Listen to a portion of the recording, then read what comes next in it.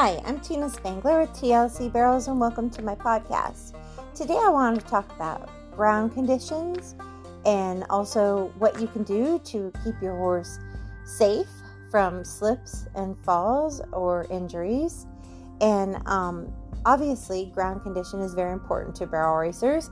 We all know that we've seen career-ending injuries happen to horses at the NFR, or riders that fall and get hurt with their horses, and it's just never a good thing. So most producers, actually all producers, I truly believe, are trying to get the ground to be safe for their contestants. Many of them spend hours watering and ripping and preparing the ground so that it will be safe for horses to run in there fast and collect and be able to turn those barrels tight and excel out with being able to hold in the ground.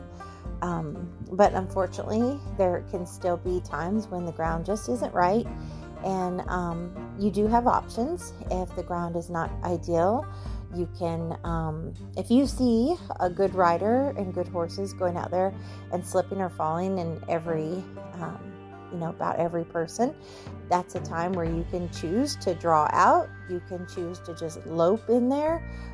Something else that can help is staying two hands and standing your horse up. A lot of times in the rodeo, conditions are going to be a little bit more hard packed underneath and not ideal for a horse that gets deep in the ground rather than runs on top. So for that kind of horse, you're not going to want to let them get leaning and laying down like some horses' turnstiles. You're going to want to stand them up two hands all the way up into the turns. That will help. Sometimes we get dry, shifty ground. Sometimes we get hard packed underneath, but it looks good on top. So we just never know what we're going to get. Sometimes it's a muddy mess. So again, you do have options to run or not run, or just safety up and go slow. No injury, no barrel race is worth getting your horse injured or yourself. You can always, there's always another barrel race, but you can't undo an injury. So that's something to always consider. But there's a lot of things you as a barrel racer can do to prevent your horse from slipping or falling or having injuries, even in regular ground conditions, much less when the ground conditions are not ideal. And that is why you'll see certain horses do fine and others not, because if you get in a situation where the ground's not ideal, it's going to magnify if you have a lack of horsemanship or skill. So one of the reasons that a horse can slip or fall is when a rider leans. If riders are leaning, especially to the inside, it can really cause a horse to almost counter arc, where they're dropping their shoulder and their head and neck go to the outside, which is how they balance. That can definitely cause a horse to slip or fall. So leaning is a really big problem, and that's why a rider needs to learn to ride square and in the middle of their horse. Another reason can be a rider pulling on their horse in the turns. One of my pet peeves is seeing a rider sitting forward, looking around at the next barrel, and pulling their horse really hard. Talk about uncomfortable for the horse, but also very unbalanced and can definitely cause slips and falls. Also, it's not an efficient way to get around a barrel quickly either. So pulling is a big deal.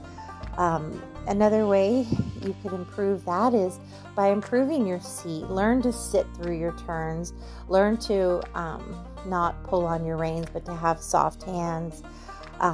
Horses should know their job by this point. When you're competing, you should have established that you ask them to go, they go. You ask them to rate off your body and energy or light rein contact, and they rate. And then you ask them to turn, and they turn. You shouldn't be doing their job for them. A horse that's zoned in is less likely to get hurt versus a horse that, let's say, is really hot. A high-headed horse is going to get their head up so high from being hot. They'll also climb instead of go flat and forward. They'll hollow their back and swing their butt when their head is up in the air, versus a horse that is very broke to the rider's hands. So if I'm running to a barrel and I sit down, my horse should collect their stride. If I have to make contact with the rein, they shouldn't climb in the air and get their head up.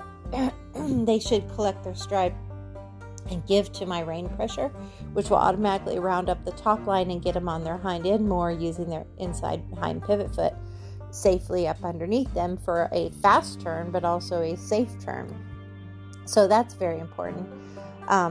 You have to think about how horses balance themselves with their heads and their necks. So riders that run in tie downs and other things to keep the head down, you can also be taking away some of your horse's balance as well, especially in bad ground. I remember one year at the NFR when Stingray slipped. She runs in a flat leather tie down, and when she went to try to save herself, her head was tied down. She couldn't balance her head and her neck, which, their head alone probably weighs 50 or 60 pounds, and she ended up hitting her head on the barrel when she recovered herself. But so I ideally would rather have a horse I didn't have to have any extra equipment on their head, so that they can naturally balance themselves the way that they were intended, instead of having their head tied into one position. That's something that you may want to consider when you're training your horse. I understand that some horses are better in tie downs for riders, but again, and some horses' heads come out, their necks come out of their shoulders differently than others, conformationally speaking. But I do feel like there are poor postures that can cause, and collection that can cause these problems as well. As I mentioned, a high-headed horse is usually going to be your hotter horse, and they're not going to be zoned in on their job. And also this horse is going to be strung out when they go into the turns. They're not going to be collected.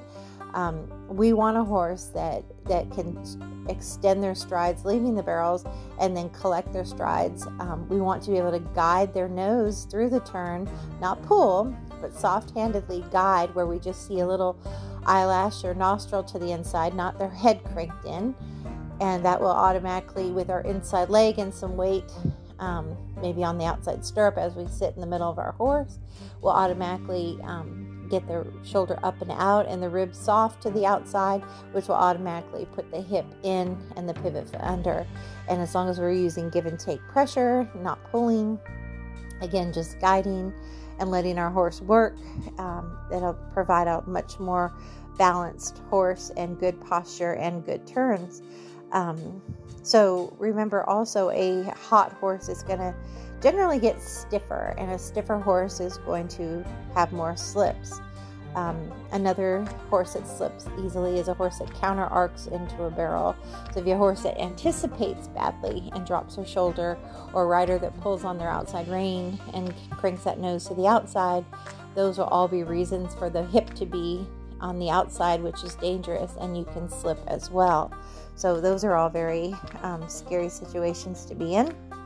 And that's why you need to go back to the practice pin and work on circles, all different speeds and sizes, to where you can, with one hand sitting in the middle of your horse, centered riding, and ride those quarter turns, whether it's a 5, 10, 15, 20 foot circle, from a straight line into circles at different sides and speeds, with good form of eye guiding to the inside, shoulder up and out, ribs soft to the outside, and hip in and under, with the pivot foot reaching good and underneath them every quarter turn.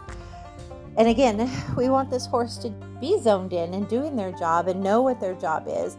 If we're having to pull a horse through the barrel pattern, that horse is going to slip and slide much easier than a horse that's working and zoned in on what they need to do. So that's something else to think about. Saddle fit or your bit can also cause problems. If a horse's saddle is pinching their shoulders, it's going to make it hard for them to turn well and possibly unbalance them in the turns, and could cause a slip or a fall. A bit that's not adjusted correctly, chin strap or wrinkles, no wrinkles, you have to find what saddle and bit fits your horse. There is no magic bit, but there is equipment that fits the horse and the rider correctly and comfortably, and that's what you have to do, like a piece of a puzzle. Seek it out until you find the right fit. The other thing is balance and conformation of a horse.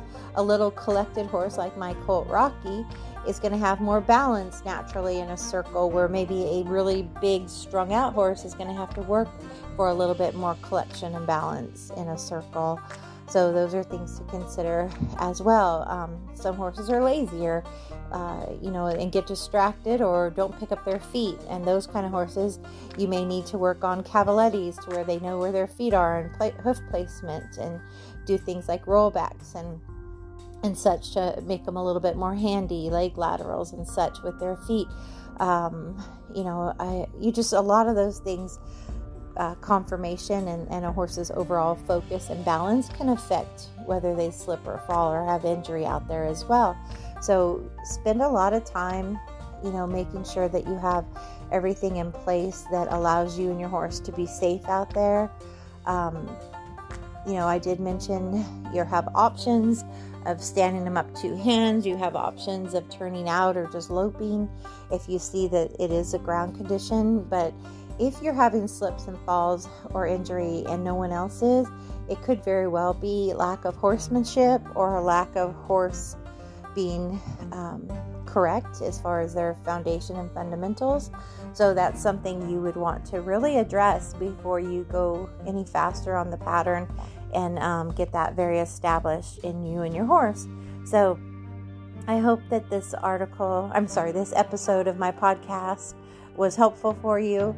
One other thing to consider are soft hands, give and take. Really, really work on that. If you're having trouble, you're able to keep your practice perfect and slow, but then you're messing up in competition and you're getting handsy or not sitting in your turns or whichever.